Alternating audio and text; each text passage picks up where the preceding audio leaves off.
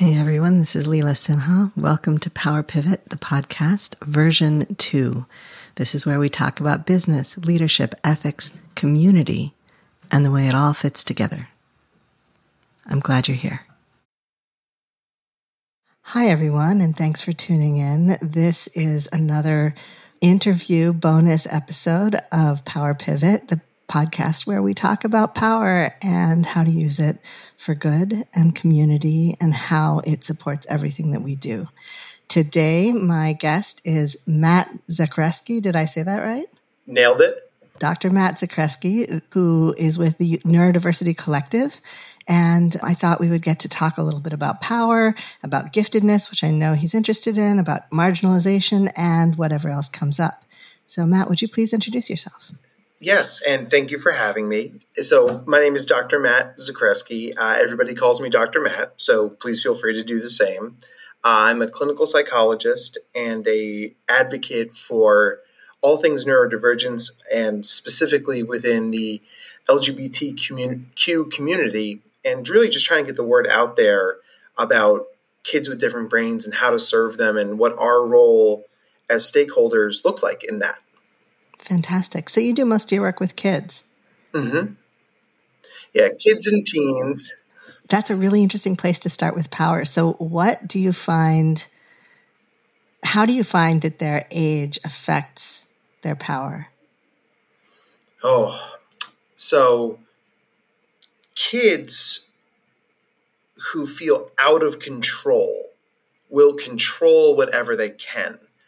Most of the time, that power is expended on adults, parents, coaches, or teachers, right? Sort of those are the big three, right? So, you'll have a kid who doesn't want to go to gym class, who makes it their mission to make going to gym class is their teacher's problem, right? I'm not leaving the classroom, right? Because if they feel out of control, if they feel unsafe to go to where that thing might be, they cannot enter into that space. Ergo, they feel out of control. And kids, it's an intersection. It's an interesting sort of intersection of lack of power because they're younger, so there's automatically less power. Mm-hmm. They may not have the skills to articulate what they're trying to say in a way that adults can understand, right? I mean, what we see as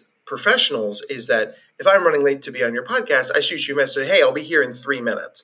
And you say, cool, thanks, Dr. Matt. And then it's a non-issue. But if a kid is 3 minutes late to English, they get written up, right? They get sent to the principal's office. They are not afforded that same level of equality, right? Or, perhaps a better word there is equity. Or good grace. Good grace, my assumption, right? if you message me and you say, hey, I'm running a few minutes late, my assumption is that you have a good reason for being late and that you will be here as soon as possible and you're trying to be courteous by letting me know. Whereas the assumption in a school environment is usually that the child is being disobedient, that the child is being disrespectful. Like there's all this storytelling that we do around the behavior of anybody who has less power than us institutionally or structurally, but especially children and young adults. Absolutely. And what's really powerful and remarkable about that and those conversations is once those narratives take root, then, the horse is out of the barn at that point, right? It's really once it starts rolling downhill, you are hard pressed to change that. And I can't tell you how often I get into a school system or a community and I start working with a kid or a family, and I think, wow, 3 years ago I would have had a fighting chance. But everybody in this school thinks that Johnny's a, giant air quotes, bad kid. So they're seeing everything he does or doesn't do through that lens, right? And this is where we get into the cognitive biases that maintain power structures. Things like, the fundamental attribution error, right? Mm-hmm. I see my behavior based in context. I was only late because I hit traffic. My goodness, anybody could hit traffic. You see my behavior as a reflection on who I am as a person, i.e. Dr. Matt doesn't care, right? and those conversations get repeated over and over, and they're amplified for our Black and brown kids, our kids of, from lower socioeconomic groups, and there are certainly our LGBTQ kids. And that also happens with our neurodiverse kids nailed and it. our neurodiverse adults, right? I think that Yeah. this storytelling, what I'm calling storytelling, not in a good way. I usually love storytelling, but this thing me that we too, do where me we too, make right? up, where we assign meaning. And, I come from a religious background. I used to be a parish minister. So when we talk about meaning making, usually that's a good thing. But this habit that we have of making meaning out of other people's behavior contributes and compounds in layers, depending on how many marginalizations you're carrying. And by the time you're an adult, if you're poor, if you're disabled, if you're marginalized in any way, that thing that you were just talking about where people just decide you're a bad kid carries on. And once the system has decided you're a bad kid, it's very hard to get out of it. Yeah. Well, and then the trauma that comes with that creates a self-perpetuating cycle, right? Because if I walk into a room with a sword and a shield and realize I've been hurt and disappointed by all these other grown-ups and all these other systems, I'm going to stab you first before you can hurt me. And then if I stab you first, then you'll be injured, and then you won't be able to hurt me as badly. Right. And then everyone goes, well, why is Johnny so aggressive? It's like, one of the things my mentor told me early in my career, and I try to keep this in mind, is that there's no original pain in the world. Everything's recycled, right? Everything's, we're all playing these dramas out with each other, and it doesn't excuse behavior, but it provides a necessary context. And I think that if I can give one message to the stakeholders who are listening to this, it's,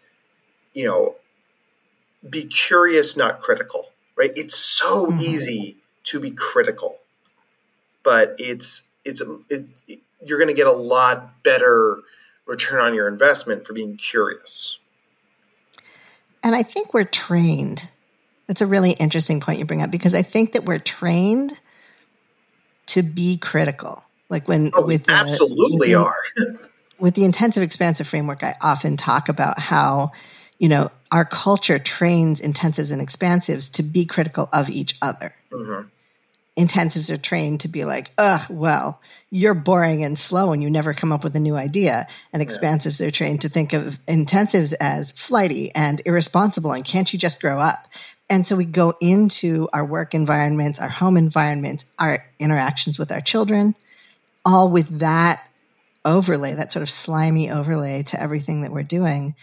And how can we not?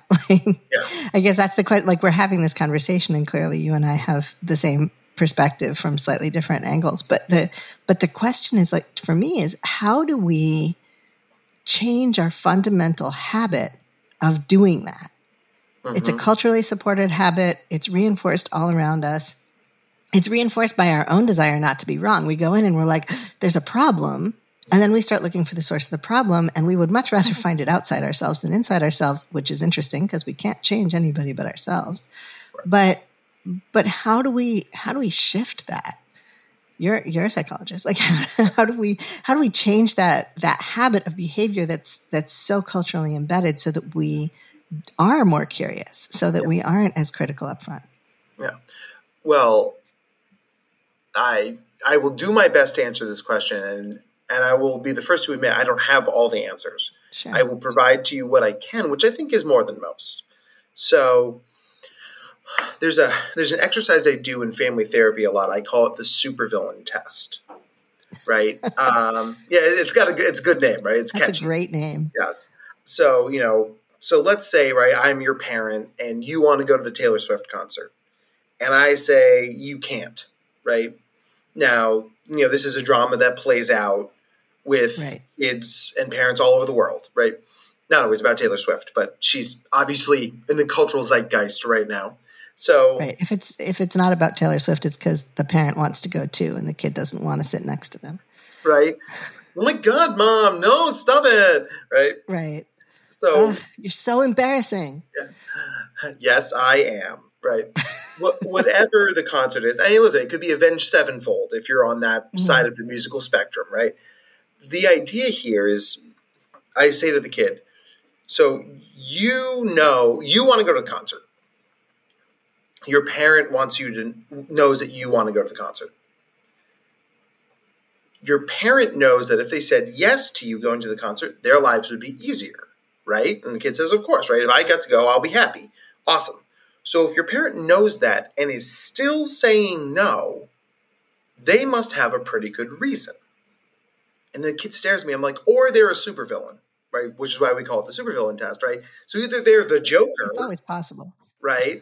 And that's what the kids say. Like, well, maybe my mom is like, maybe your mom is the superhero. I mean, villain. I don't know.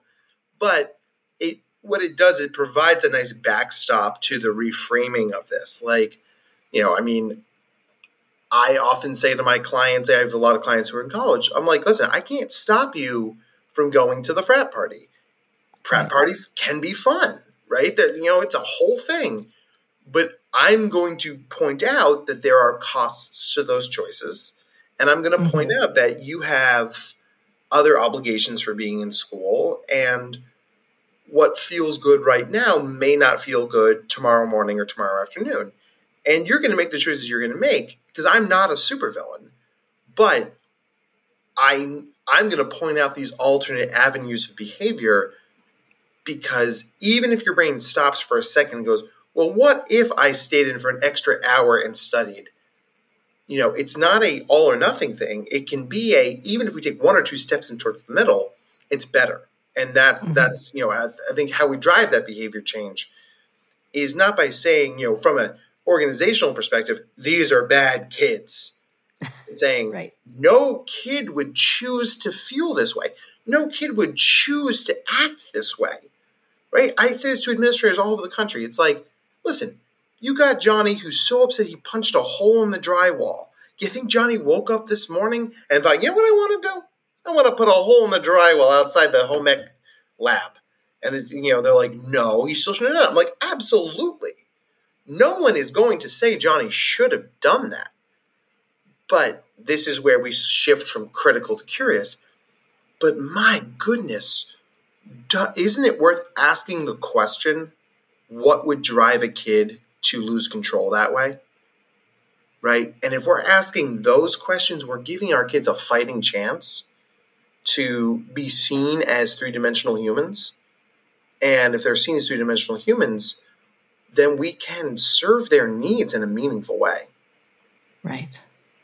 Right. I love that if we can see anybody as a three-dimensional human, we can serve their needs in a meaningful way. And I agree that kids are particularly vulnerable because of the many, many positions they're in society. But again, I think that we see this increasingly in adult communities as well. And like, what would it be like, if you're in a nonprofit organization and you have that one problem volunteer? Like, what is actually going on with the problem volunteer? Because they're volunteering. Like, they're giving up their spare time and their skill and talent to show up at your organization and try to be helpful.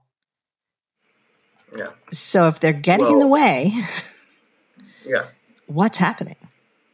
Yeah. And this gets into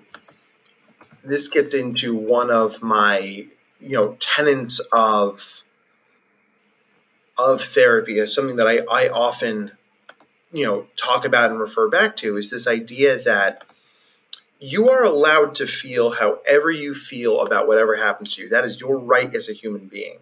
Whether you are the CEO of the company or an unpaid volunteer of the company, whether you are the principal of the school or a second grader in the school. But it's what you do with those feelings that matter.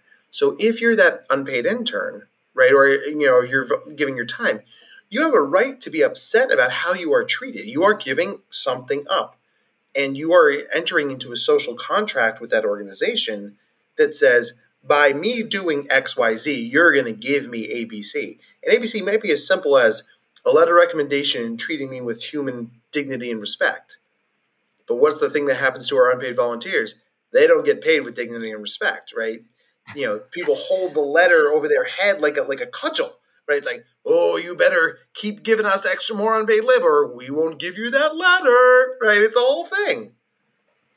Yeah, or it's even simpler than that. It's people volunteer because they want to feel like they're contributing meaningfully to something in the world that's Yeah. improving things instead of just whatever else they do in the rest of their life. And the relationship between the volunteers and the organizations, especially these days, what we're seeing a lot in volunteer driven organizations is that the people are tired. People are super tired. They just don't have it to give. Mm-hmm. And when they don't have it to give, they don't give it. That's one of the places where they cut back in their kind of emotional and energetic budgets. And then the organizations start to pressure them. And when I see that happening, I'm always like, can we talk about consent? Yeah. Can we talk about consent-based volunteering? But the organizations are feeling so desperate for survival that they continue to pressure and continue to pressure. And what ends up happening is, of course, the relationship deteriorates because that's not on either side. That's not who we want to be or how we want to be. And I think you're right that when kids find themselves backed into a corner, they, like everybody, are more likely to act in a way that they would rather not act. And so this question of what might be causing that? And for me, there's a second layer, which is, what if it's not wrong for them to need or want the thing that they need or want? Right. Yeah. I mean, that gets into this idea, very similar concept of you're allowed to feel however you feel. You're allowed to want whatever you want. It is worth working with the kid to find a compromise. The person, not just kids, like the compromise. Like, if you need certain things at work to feel successful, like let's say, like use something else from the cultural zeitgeist. You say, to be successful at work, I need to work from home full time. And the company says, we need you in the building full time. When I work with a lot of companies in my role as a consultant, is say, like, listen, there are 12, 20 days a year the person actually needs to be in the building, the all calls, the corporate meetings, the blah, blah, blah, blah, blah. I was like, so listen, my client will guarantee they'll be there those 20 days. If you let them work from home any other day that they do not need to physically be in the building. And 99% of companies are on board with that these days. They're like, that's fine, right? We are edging ever so slowly out of COVID, right? And it's the idea that a lot of people, especially if you're neurodivergent, do better working from home. And that's not even getting into issues of, equal access to things from socioeconomic perspectives or something more insidious like how our country is wildly under-equipped to handle people who have handicap needs. Right? But the idea is accessibility needs. I mean, but the idea is that instead of it being all or nothing, can we focus on what helps a person be successful rather than inverting the narrative into only focusing on what they can't do? Right? Yeah. So let's look at it from the power holders' perspective for a minute. So we're talking about the teachers, we're talking about the principals, we're talking about the coaches, we're talking about the bosses and the CEOs. What do you think, I won't say forces, but what do you think causes people to lean into that power, to grasp it and try to hold on to it and try to prove that they're powerful? Because you can tell when you see some of these memos from the CEOs of companies, and you can tell when you're a kid and you're listening to the principal talk, sometimes they have a point and sometimes they do not have a point, and their whole point is just to feel like they have power. Ding, ding, ding, right? So here's sort of how I see it. Here's how I think about it. You said you were a youth pastor before, right? I was mostly a parish minister, but I did long ago. I was, yes. Yeah. And I've been through almost every position. You took the tickets. You did all the things, right? You played the organ. When you're in those when you're in those positions, do you know everything that's happening in your religious organization? It depends on how small the organization is. Right. And there are some very small ones out there. But I would argue that even if you've got 17 people in the room, there's no way to know everything that's going on. Right. And some leaders can accept that as a cost of doing business, the organic limitations of being a person, and some leaders can't. I find the more stressed out that leaders get, the more they seek to control, and they enter into what we call the paradox of surveillance. The more you surveil, the more you realize there's need to be surveilled. So you surveil more, then you find that you need to surveil more, but in doing so, you drive your employees out, right? Because nobody likes to be surveilled.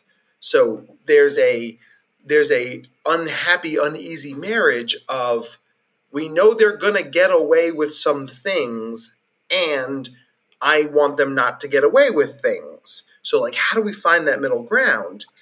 And but when we treat people like humans, I think there's a lot less to get away with. Right? Absolutely. There's a lot more that's not actually getting away with something, but somebody often, it's. I'm going to draw a parallel to drug use here, because often when people are taking street drugs, the reason they're taking them is because they're self-medicating and they can't get a hold of any other way to treat whatever it is, the pain, the mental health issue, whatever it is.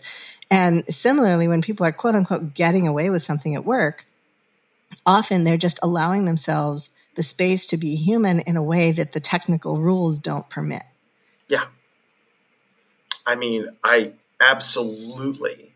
And, when I used to work in travel sales, and really, that's fascinating. Oh yeah, I was very good at that. But I struggled with some parts of that job because I'm not a very good, aggressive salesman. I'm better at making relationships and let me work with you to figure out your needs. And so they put me on the advanced sales team.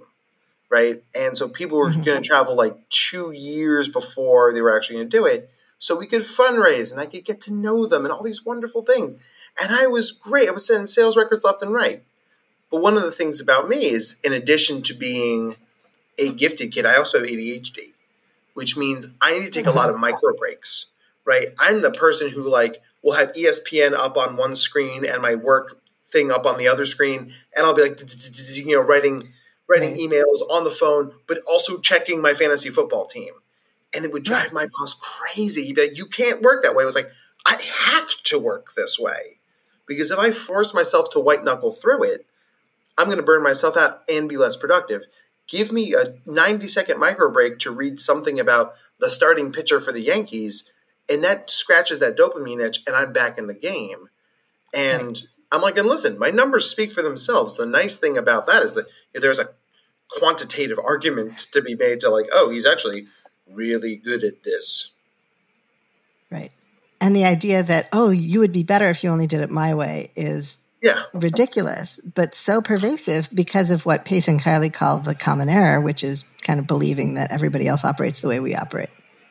And so if your boss would have gone ahead and turned everything off and gotten into really focused mode with nothing else going on, then your boss is going to assume that you too would function better. And so you would be even more productive than you already are. And your numbers would be even better if you would just do it the way that he would have done it.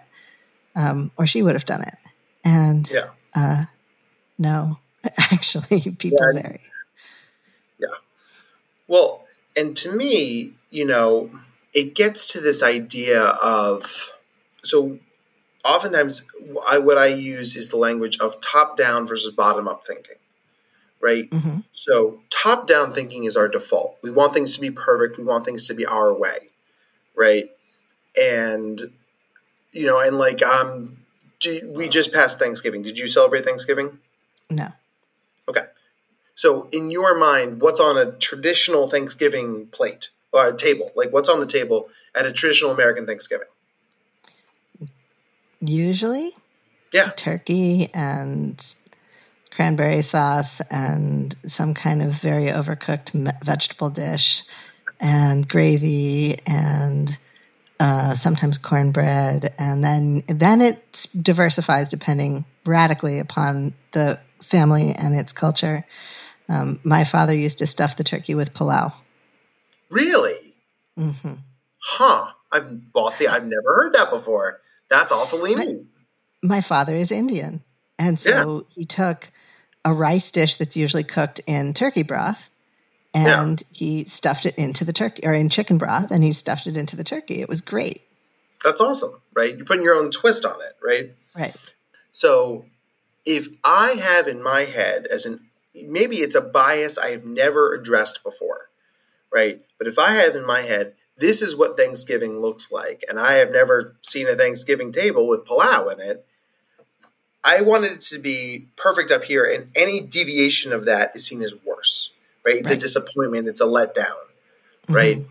Whereas bottom-up thinking is I could have nothing on the table, but I have cornbread. That's something. I have cranberry sauce. That's something. I have mashed potatoes. That's something. I have turkey. Oh, it's got palau in it. That's another something, right? It's aspirational. It builds on itself. So I often tell schools and organizations, like, you completely in your own brain, you have this idea of the model student, the model employee. And if you are not treating people as individuals, you are judging them all based on this unspoken top-down thinking where good employees are X and anything other than X is bad. And you don't mean it that way, but that's what your brain shortcuts to, right? When you think about neurodivergent kids who don't socialize like other kids, who don't sit still like other kids, who don't raise their hand like other kids, who don't answer questions like other kids, they are running afoul of all of those implicit biases, not for anybody's fault, just because those are brain differences. Yeah. And if we do bottom-up thinking, it's like, wow, Johnny is super passionate, but Johnny has a tough time raising his hand. I'm going to add in more interactive game-style things in my class, so Johnny's struggles with raising his hand are going to be a little bit more neutralized. Then you are accommodating that organically and helping him be more successful, rather than saying, well, he's a square peg and I'm a round hole and I'm not going to change, so he's going to have to rip off all the parts that make him him. By God. You notice, like, when you said, things, I asked you, like, if you celebrate Thanksgiving, you're like, no, not this year. And we were still able to make that work. Like, it's not I'm not making any assumptions. I'm using the relationship you and I have to create something organic and authentic between us so we can find a workable example, right? I'm like, no, of course you do. My God, like, how dare you not, right? That's ridiculous. But we do this all the time. And those shortcuts hurt us and hurt our kids. Mm-hmm.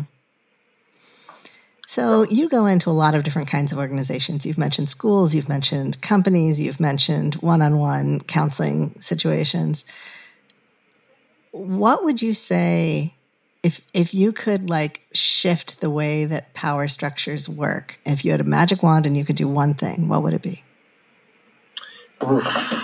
I would have everybody start focusing on what people can do rather than what they can't.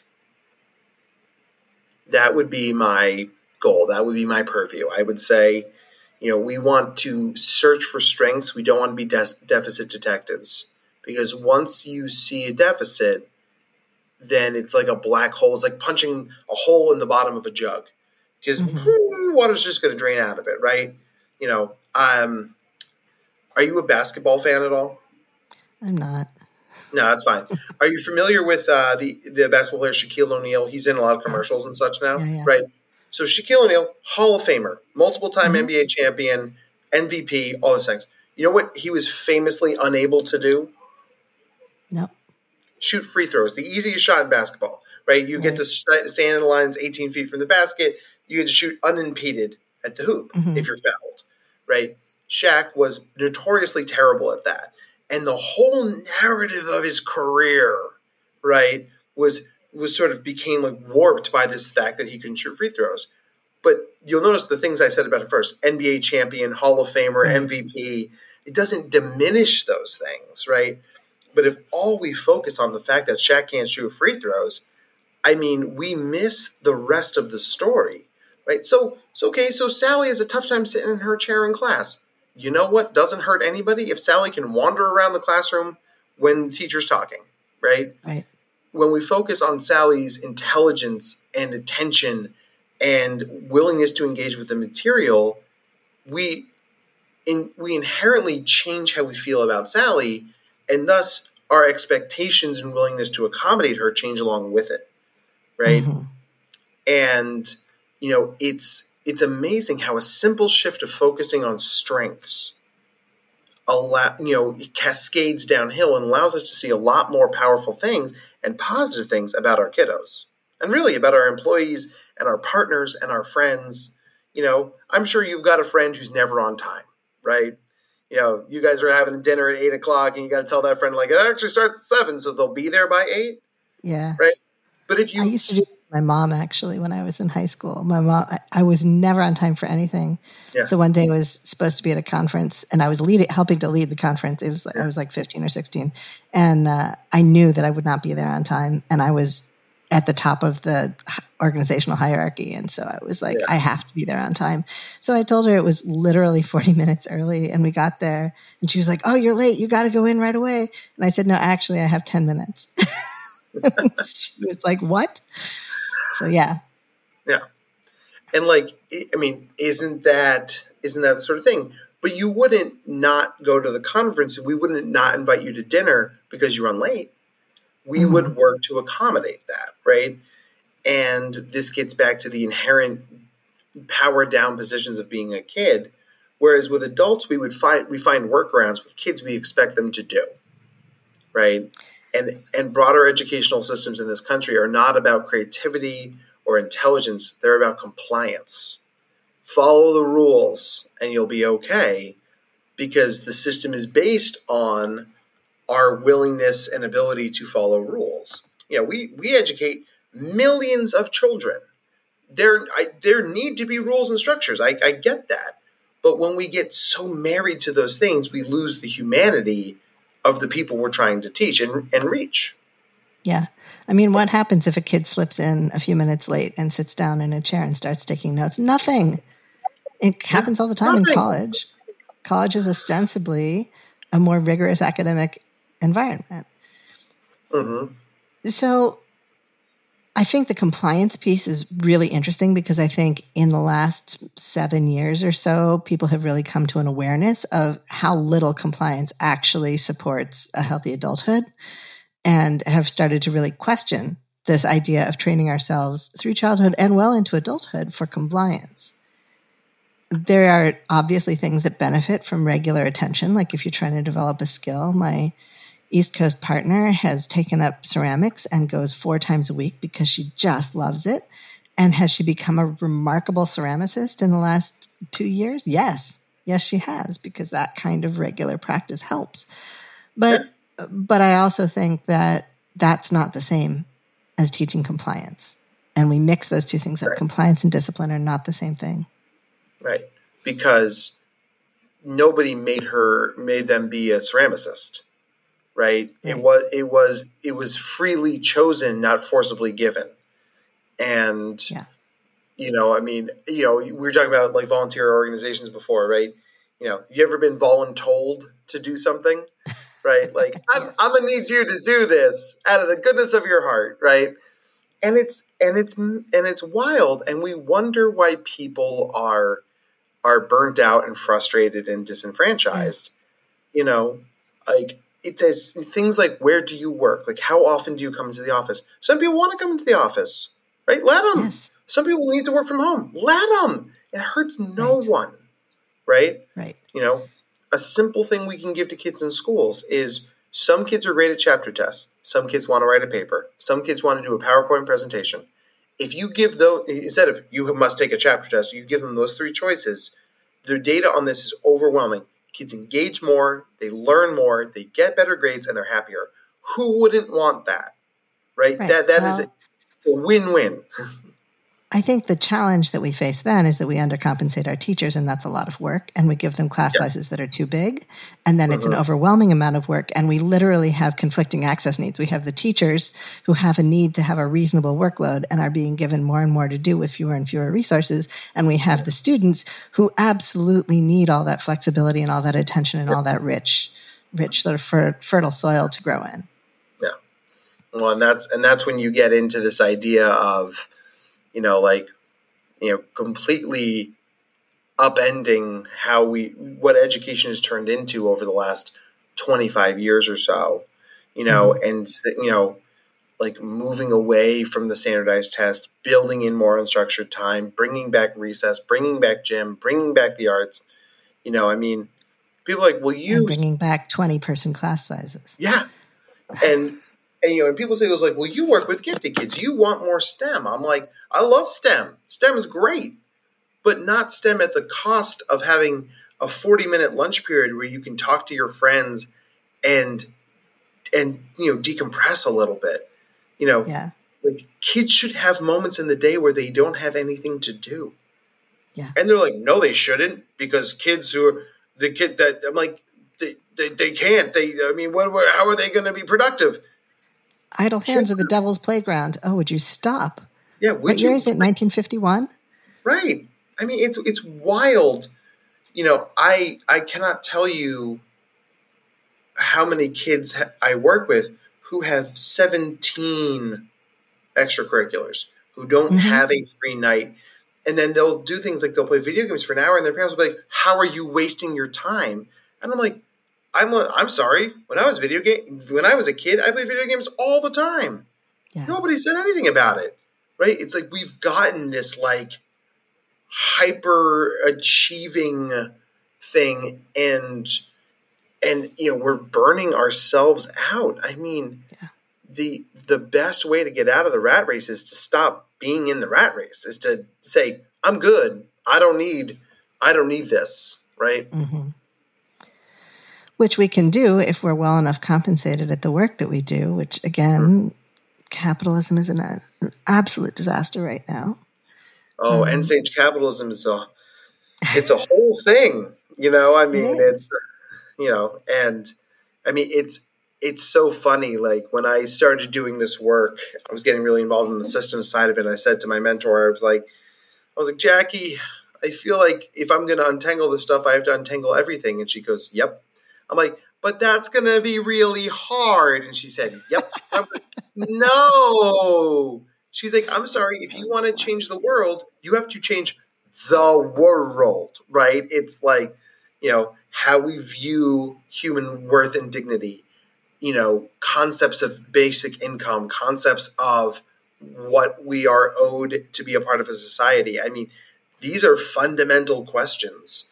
And it's the sort of thing. I'm a realist, right? People often describe me as aggressively pragmatic, right? I know I'm not going to get all these things, but you damn well better believe I'm going to keep asking for them, because every time I ask for them, we get a little closer to getting that thing. And when we get a little closer to getting that thing, we feel better, so we do better, right? It becomes a virtuous cycle, unlike the vicious cycles we talked about before, right? When we empower people, when we give them hope and structure, they do better, which helps them engage more, which then helps them do better, which helps them engage more, right? I cannot tell you how often I'll talk to a school and they're like, well, this kid can't get into the gifted program because their grades or behavior aren't good enough. I'm like, put them in the gifted program. Their grades and behavior will be good enough. Right? Exactly. And I was lucky that I knew how to be compliant enough to get into the gifted program, but I would have been a nightmare if I had not. Yeah. Right. And this is where we make questions of neurodivergence a question of equity, right? Because we wouldn't say to someone in a wheelchair, well, you didn't behave well enough to use your wheelchair today. People do. Well, obviously they do, right? And that's, we shouldn't. We shouldn't. But it happens. Right? We wouldn't take away somebody's insulin pump. But at the same time, we also do that as a society, right? Like, it's the sort of thing, like, from a sociological lens of bottom-up thinking, everybody deserves the things they need to succeed, and those things are unalienable, right? We're going to go a Jeffersonian language here, right? Unalienable rights. If you need a walker, you need a walker. If you need accommodations, you need accommodations. If you need glasses, you need glasses. And nobody by hook or by crook or by act of government can take them from you. Right. If we allow people to build higher floors, then they will get higher ceilings. Right now, we're putting people in the basement and wondering why they can't reach the roof. And that's once again, it's one of the fundamental problems with how we've built things, is it's turned into this, brutal rat race, and we're not focusing on the things that serve us. We're so busy trying to survive, we forget to thrive. Mm-hmm. And nobody learns good in survival mode. They learn Right. good in thrive mode, right? And just like your partner, you've got to be stable enough to want and be able to and to afford the ceramic classes. But once Right. you can do those things, you thrive in ceramics. Unlike in high school, they're like, if you don't pass ceramics, you're not going to graduate high school, John. Right. And you're like, how do I do the wheel? It's terrifying, It's right? awful. It's It's awful. awful. When I got to graduate school and decided that I wasn't going to go and do more graduate school, although maybe I will eventually change my mind, but graduate school is expensive. I Yes. decided I was going to take all the rest of my classes pass fail Yeah. because Smart. I have always been in So school to smart. learn. I've Yeah. always been in school to learn, and I knew that if I was too distracted by the grades, that I wouldn't take academic risks that I wanted to take. I wouldn't do creative things that I wanted to do. I was in my first semester, my first trimester in graduate school. I had four journals assigned, like three or four different teachers, and every single one of them wanted us to keep a journal because that's what seminary is like sometimes. And Yeah. I had one professor who was like, listen, if you don't want to keep a written journal, because I know you're doing a lot of writing and you just got here, any of you can choose to keep some other kind of journal. Just check in with me and let me know what you're doing. So this was back in the last days of film photography. So I had this little tiny Canon micro compact 35 millimeter camera that my parents had gotten me in 5th grade for a trip to Gettysburg, and it was still operational. And I carried it around in my pocket everywhere. And I took all these pictures of Chicago. I didn't really like Chicago, but I took all these pictures of Chicago looking for the beauty in the city. Right. I would never have taken that risk if I had thought that, oh my God, I have to make sure I get an A in this class. Yeah. So I'm going to bring us back to the how do we shift it question, because I think it's so important. And I think everything that you and I are both pushing uphill about would be like a third of the weight if we could shift it. If we could bring, and mostly I work with leaders there that are trying to form organizations and communities that are trying to do it differently. One of my clients was literally, the company is called the New Fashioned Company because she was that committed when she formed the company. She was that committed to making sure that she did things differently. And she figured if she put it in her name, she could never forget that that was part of the rules. Yeah. And she has a great organization and the people there are wonderful. And I had a great time working with all of them.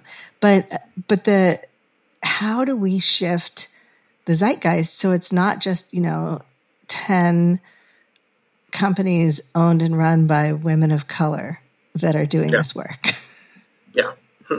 Well, I mean, I always jokingly call, when I do professional development for schools or companies, I always say I want to call the PD arm of my company PD that doesn't suck LLC, because my professional development doesn't suck, right? And so much of it does, right? Mm-hmm. And so what I would have us do as a way of reframing these conversations, right, is imagine we were going to plan a theme party, right?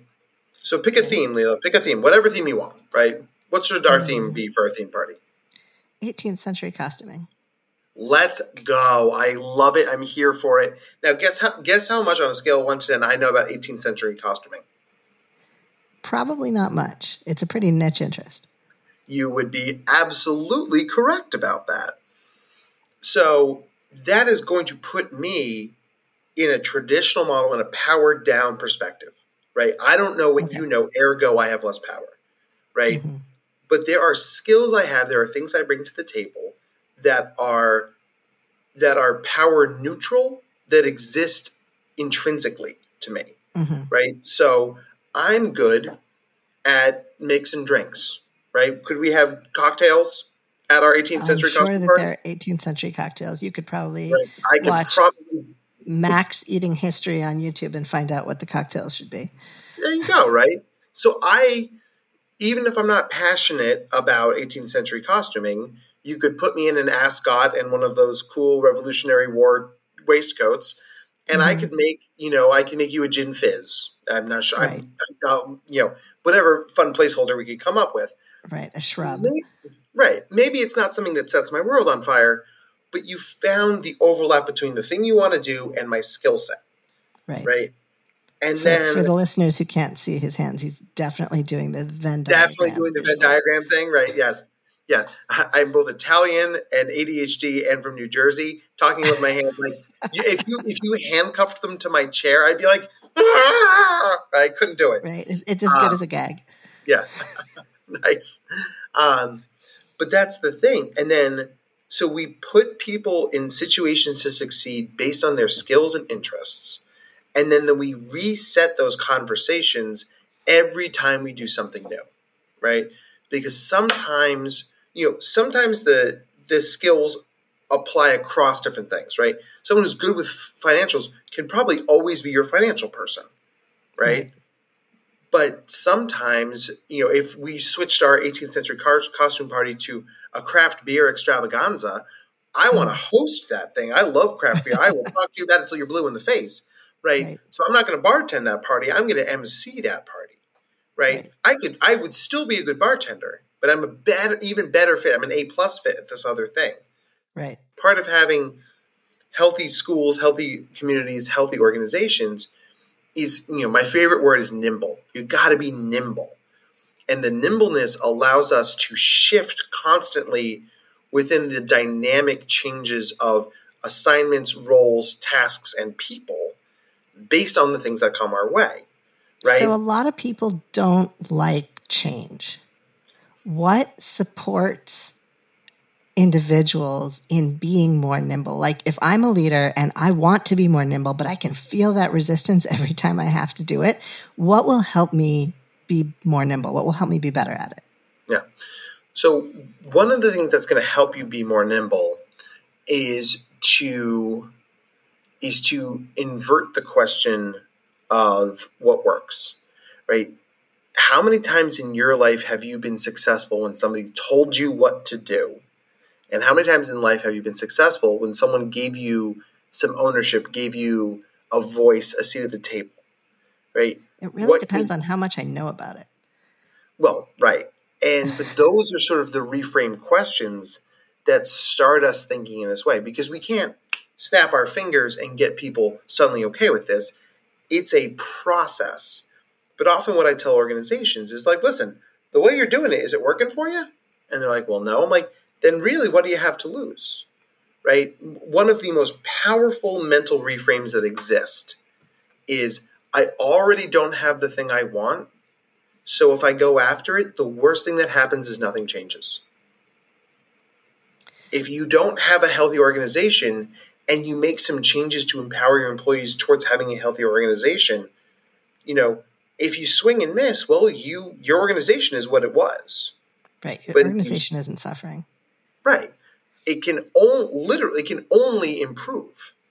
And if you allow that reframe to take root, you realize that you are far more empowered to change than your anxiety brain might be telling you. Because your brain is going to be like, but if you try to change, everything will go terrible and you'll die. It's like, and listen, that's a non-zero chance. Like, it might go poorly for you.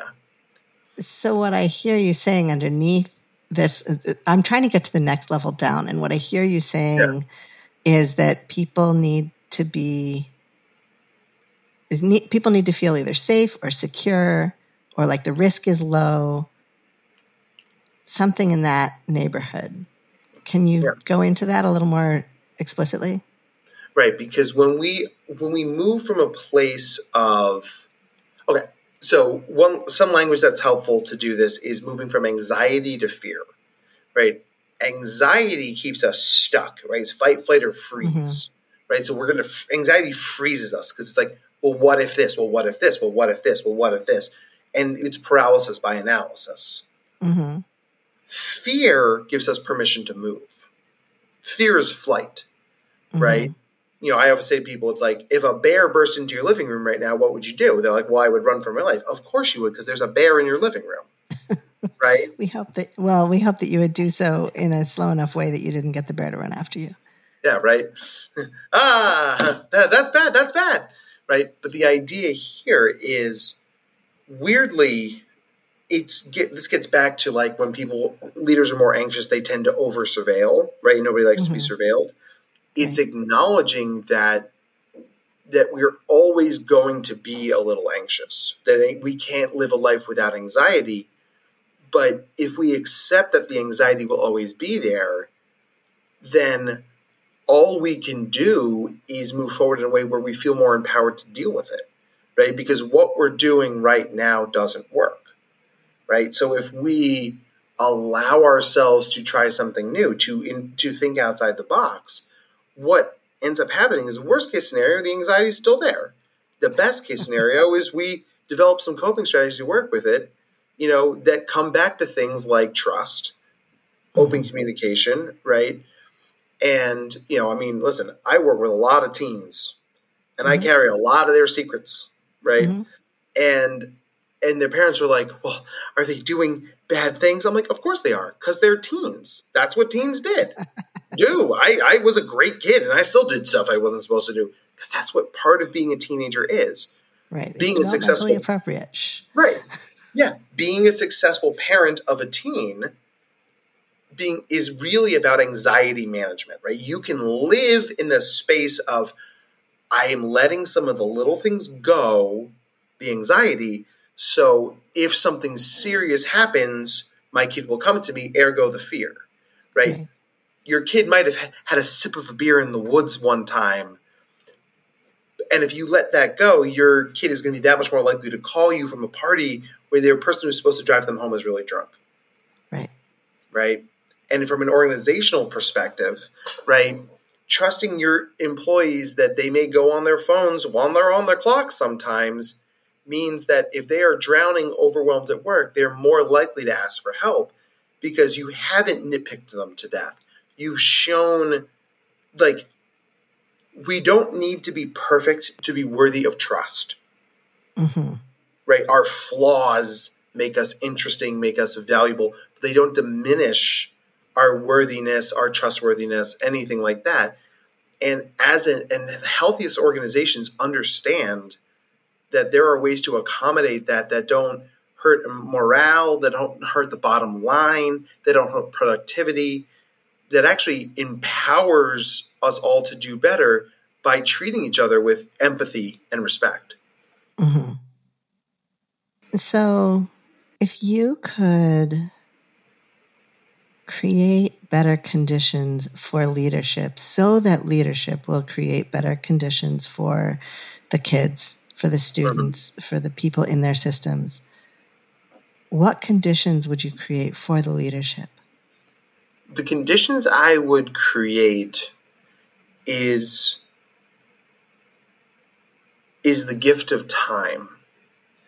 When we get sped up as educators, as parents, as mental health professionals, as podcasters, as leaders, that's when we make mistakes, because we're moving from a place of anxiety, right? It's hard to think best when we are panicked. So, you know, one of the things when I worked for the sales company, one of the things they did so well is that after every sales season ended, there was a couple of days where we just took a breath as a company. Like, yes, the phone still rang and we still responded to emails and stuff like that, but the new sales goals didn't start for 4 to 5 days, depending on how the calendar fell. And I don't know how intentional that was, but it was one of those things. As an employee, I remember thinking always like, oh, this is so smart, because I can't just jump into another season. I've got to decompress. We've got a level set here. And what you'd find is that leads to a healthier thing. So as a organization, you know, taking the time to have staff meetings, to connect with people, whether it's within teams, as a company, as an organization, the time you invest in those things repays itself with a healthier organization, happier employees. So I would give people the gift of time, because what that does is it creates those deeper relationships. People feel more empowered. People feel like they can ask for the things they need, so they get them, so they do better, right? It becomes that virtuous cycle. But if we're all sprinting towards that finish line, I can't ask you for something because I'm too busy running, and you can't hear me because you're too busy running. So Right. it's like, let's step out of that capitalist death spiral and say, let's do a scotch left. Let's lose a little quantity to gain significant quality. Mm-hmm.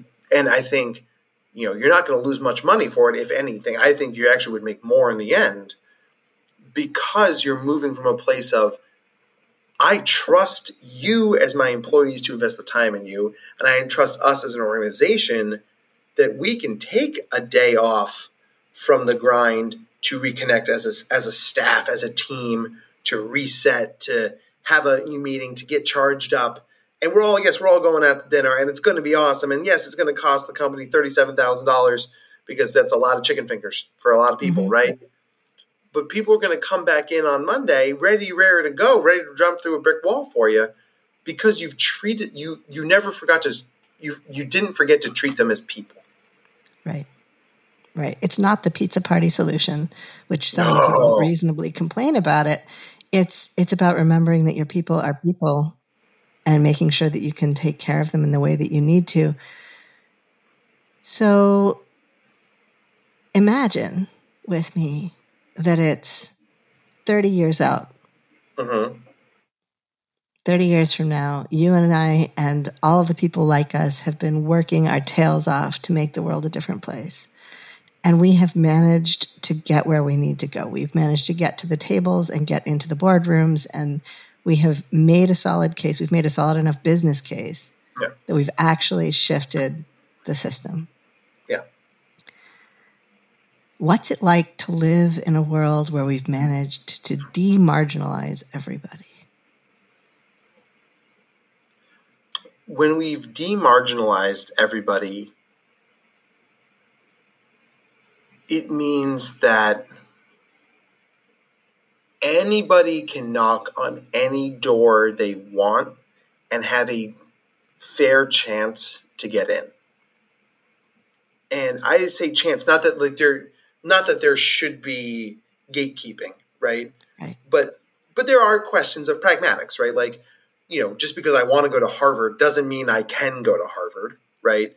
But true demarginalization means that, from the richest kid from the richest town in America to a kid growing up in the poorest city in America, or in the world, has a legitimate pathway to get to the places they want to go, right? Mm-hmm.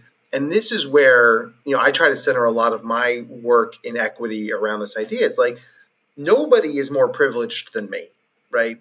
I am a cisgender, heterosexual, white male with no visible disabilities who has a doctorate, Yeah, that you're and pretty high up on the I ladder. mean, like, there's not much, there's not much I'm missing, right? Like, I am a little bit taller than the average. I'm within an average weight.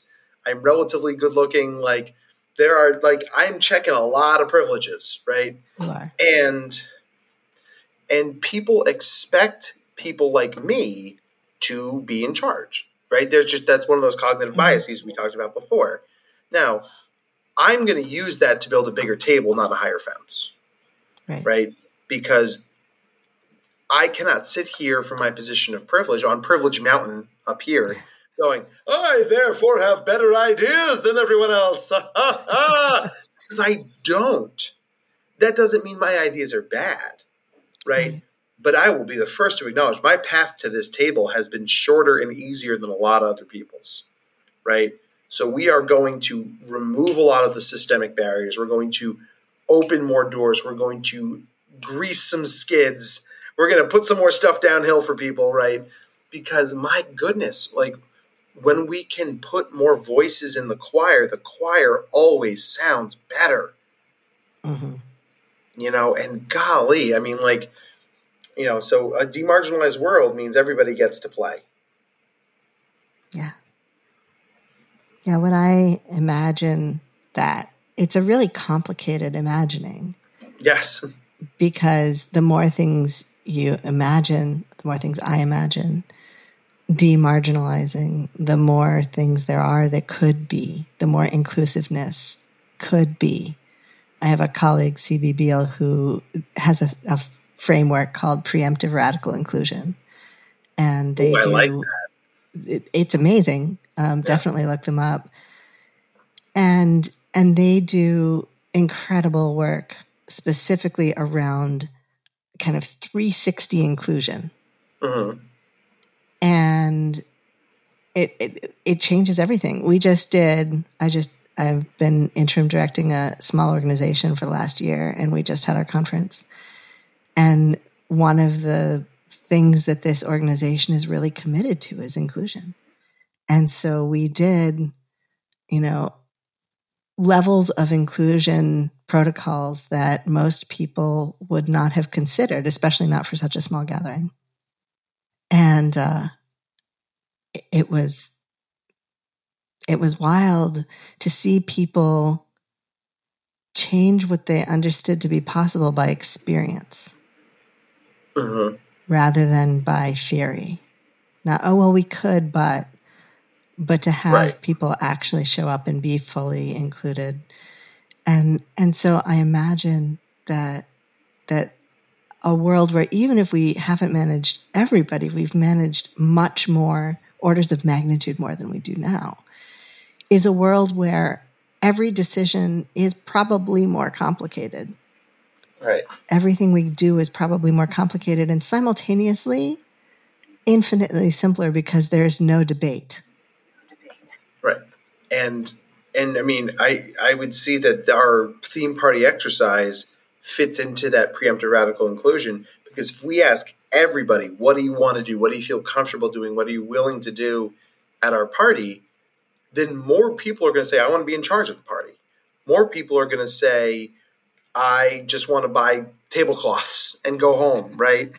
But right now, we are assuming that certain people want to buy the tablecloths and certain people want to be in charge.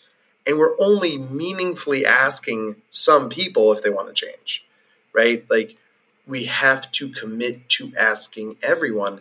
Just like from a mental health psychology perspective, we need to test every kid in this country for learning differences, right? Because there are kids in rural areas, in urban areas, in the Bible Belt, in the Rust Belt, in Pacific Northwest, in everywhere, that are neurodivergent, who aren't getting noticed because they don't fit preconceived notions, and thus they're not getting the services they desire, right? And, IQ tests are a flawed measure, I'll be the first to tell you, but it is a tool that allows us to learn more about how kids operate within systems. And the more we know, the better we can serve them. And I don't see any downside there. I'll go you one better. I believe that everybody needs accommodations, just some people are already getting them. Oh, yes. Yes to that. Absolutely. Right? And I believe we need to examine how we structure our learning environments, how we structure our extracurricular environments, how we structure our companies, how we structure our nonprofits and our third spaces, to ask ourselves which accommodations aren't here yet. Who is getting their accommodations and who is not? Right. Oh, I might steal that from you. I might steal that. Some people are already getting the accommodations, right? Yeah, you got it. Right. No, that's absolutely true. Right. And, and what that does is it normalize, it's like the line from Incredibles, like, if everybody's super, nobody will be. But if everybody's special, then everybody is special, right? Let's tweak it a little bit, right? It's like not just special needs, but just needs, right? Right. One of the lines in my business is everybody's needs should get met all the time, including, as the leader, yours. Right. And that's it. That's it. It's beautiful. It's radically simple, right? And I think it's so easy to tie ourselves up in linguistic and logistical knots. Oh, well, what about these million permutations? The permutations are always going to exist, right? But if we focus on fundamental questions of equity and accessibility and belonging, then by doing that, we answer a lot of the questions downstream, right? I often joke that there's no therapy more effective than giving somebody $500,000, a hug, and a sack full of freshly baked chocolate chip cookies. Yeah. Right? I'm pretty good at my job. Grilled cheese and a kiss on the forehead, but it's the same basic. Right. Yeah. You can pick the other two things, but let's keep the $500,000 consistent. Right? Because that's because we're in late stage capitalism and $500,000 right? solves a lot of problems. Right? And no amount of therapy will change that. You can't CBT your way out of systemic racism. Absolutely. Ding, ding, ding. Right. Or out of systemic ableism or or systemic neurotypicality, right? And for those of you who are listening to this who maybe feel like we're adding you, I don't want to speak for you here, Lila, but I've listened to enough of these that I feel like I'm on board here. Is this idea? It's like people aren't the problem. Systems. Like we need to fix the way the systems are built. Right? I'm not calling out a singular principle. I'm talking about how education in this country is built. Like those are the things we need to dismantle, right? I think, I get to work with amazing educators all over the country, all over the world. I mean, I am consistently awed and humbled by the amazing public educators in this country. Right? I know I sound like a politician right now, but I genuinely mean it. And I came up through a public education system that saved my butt. And I had some terrible teachers, but I had a lot of really good ones. Yeah. And it's like we throw our energy at dismantling broken or inequitable systems, right? And, so if, there are tools and resources to get there, right? And there's no, and asking for help and acknowledging that you've fallen short or you didn't know to ask these questions is not a sign of weakness. It's a sign of strength. Yeah. Yeah. And imagine how we could be if we asked those questions and we made the changes and we did the things. And we can, one of the things I talk about, this on this podcast all the time is how can we make the changes right this minute? Like, what can I walk away from my headphones and go do differently that will make the world a better place, that will improve equity, that will improve inclusion, that will honor people's gifts and make people less grumpy and resentful toward each other? How can we do that right now? And sometimes the answers are so simple. Yeah. Not easy, but simple. Yeah. Right. Well, this has been a fantastic conversation. Thank you so much for joining me and for overcoming the technical difficulties. If people want to find you and hear from you more, what are their options? I know you do a lot of stuff, so I'm not even going to presume to start to list them off. Well, I still see clients in my therapy practice. I'm doing more speaking and consulting. So, I found that, working with one family helps that family. Working with a school or an organization or a collective or a company helps lots of people. So, our website is theneurodiversitycollective.com. If you punch my name, Dr. Matt Zakreski, into Google, it comes up. So that's an easy way to find. Will you spell Zakreski for people? Yes. Zakreski. We also have a really fun Facebook community, facebook.com/DRMATTZAKRESKI. It's neurodivergence and LGBTQ and mental health and nerd culture. And, it's basically my brain on a Facebook page. So if you've liked what I've rambled on for this last hour, then you probably like my Facebook page. And if not, then, we put out good stuff anyway. What attracted me to this podcast and to you in general is just, I think we're both passionate about asking the hard questions and saying, like, what can we do better? How do we take those next steps? And the more we do that, the better everybody does. So, if you're somebody who wants to ask those questions or is willing to hear hard answers to hard questions, then, please feel free to reach out. And be in good company doing it. Yeah. I could go on a whole extra tangent about the way that being among other people who are doing the thing makes it easy to do the thing, especially when it's not a popular thing. Yes, absolutely. Well, thank you so much. Thanks for having me. And I know folks will be looking for you online. It is always a pleasure to get to talk with you, and it was a pleasure this time. So I'm sure everyone will follow up with you elsewhere. Thank you. This has been Power Pivot, the podcast. I'm your host, Leela Sinha. Thank you for listening. I offer gratitude for the earth and sky and the support and care of many who cross my path. Our post-production assistance is provided by William Jameson, and you can find him at jamesonav.net. You can find more of me and my work, including leadership consulting and keynotes, at intensivesinstitute.com.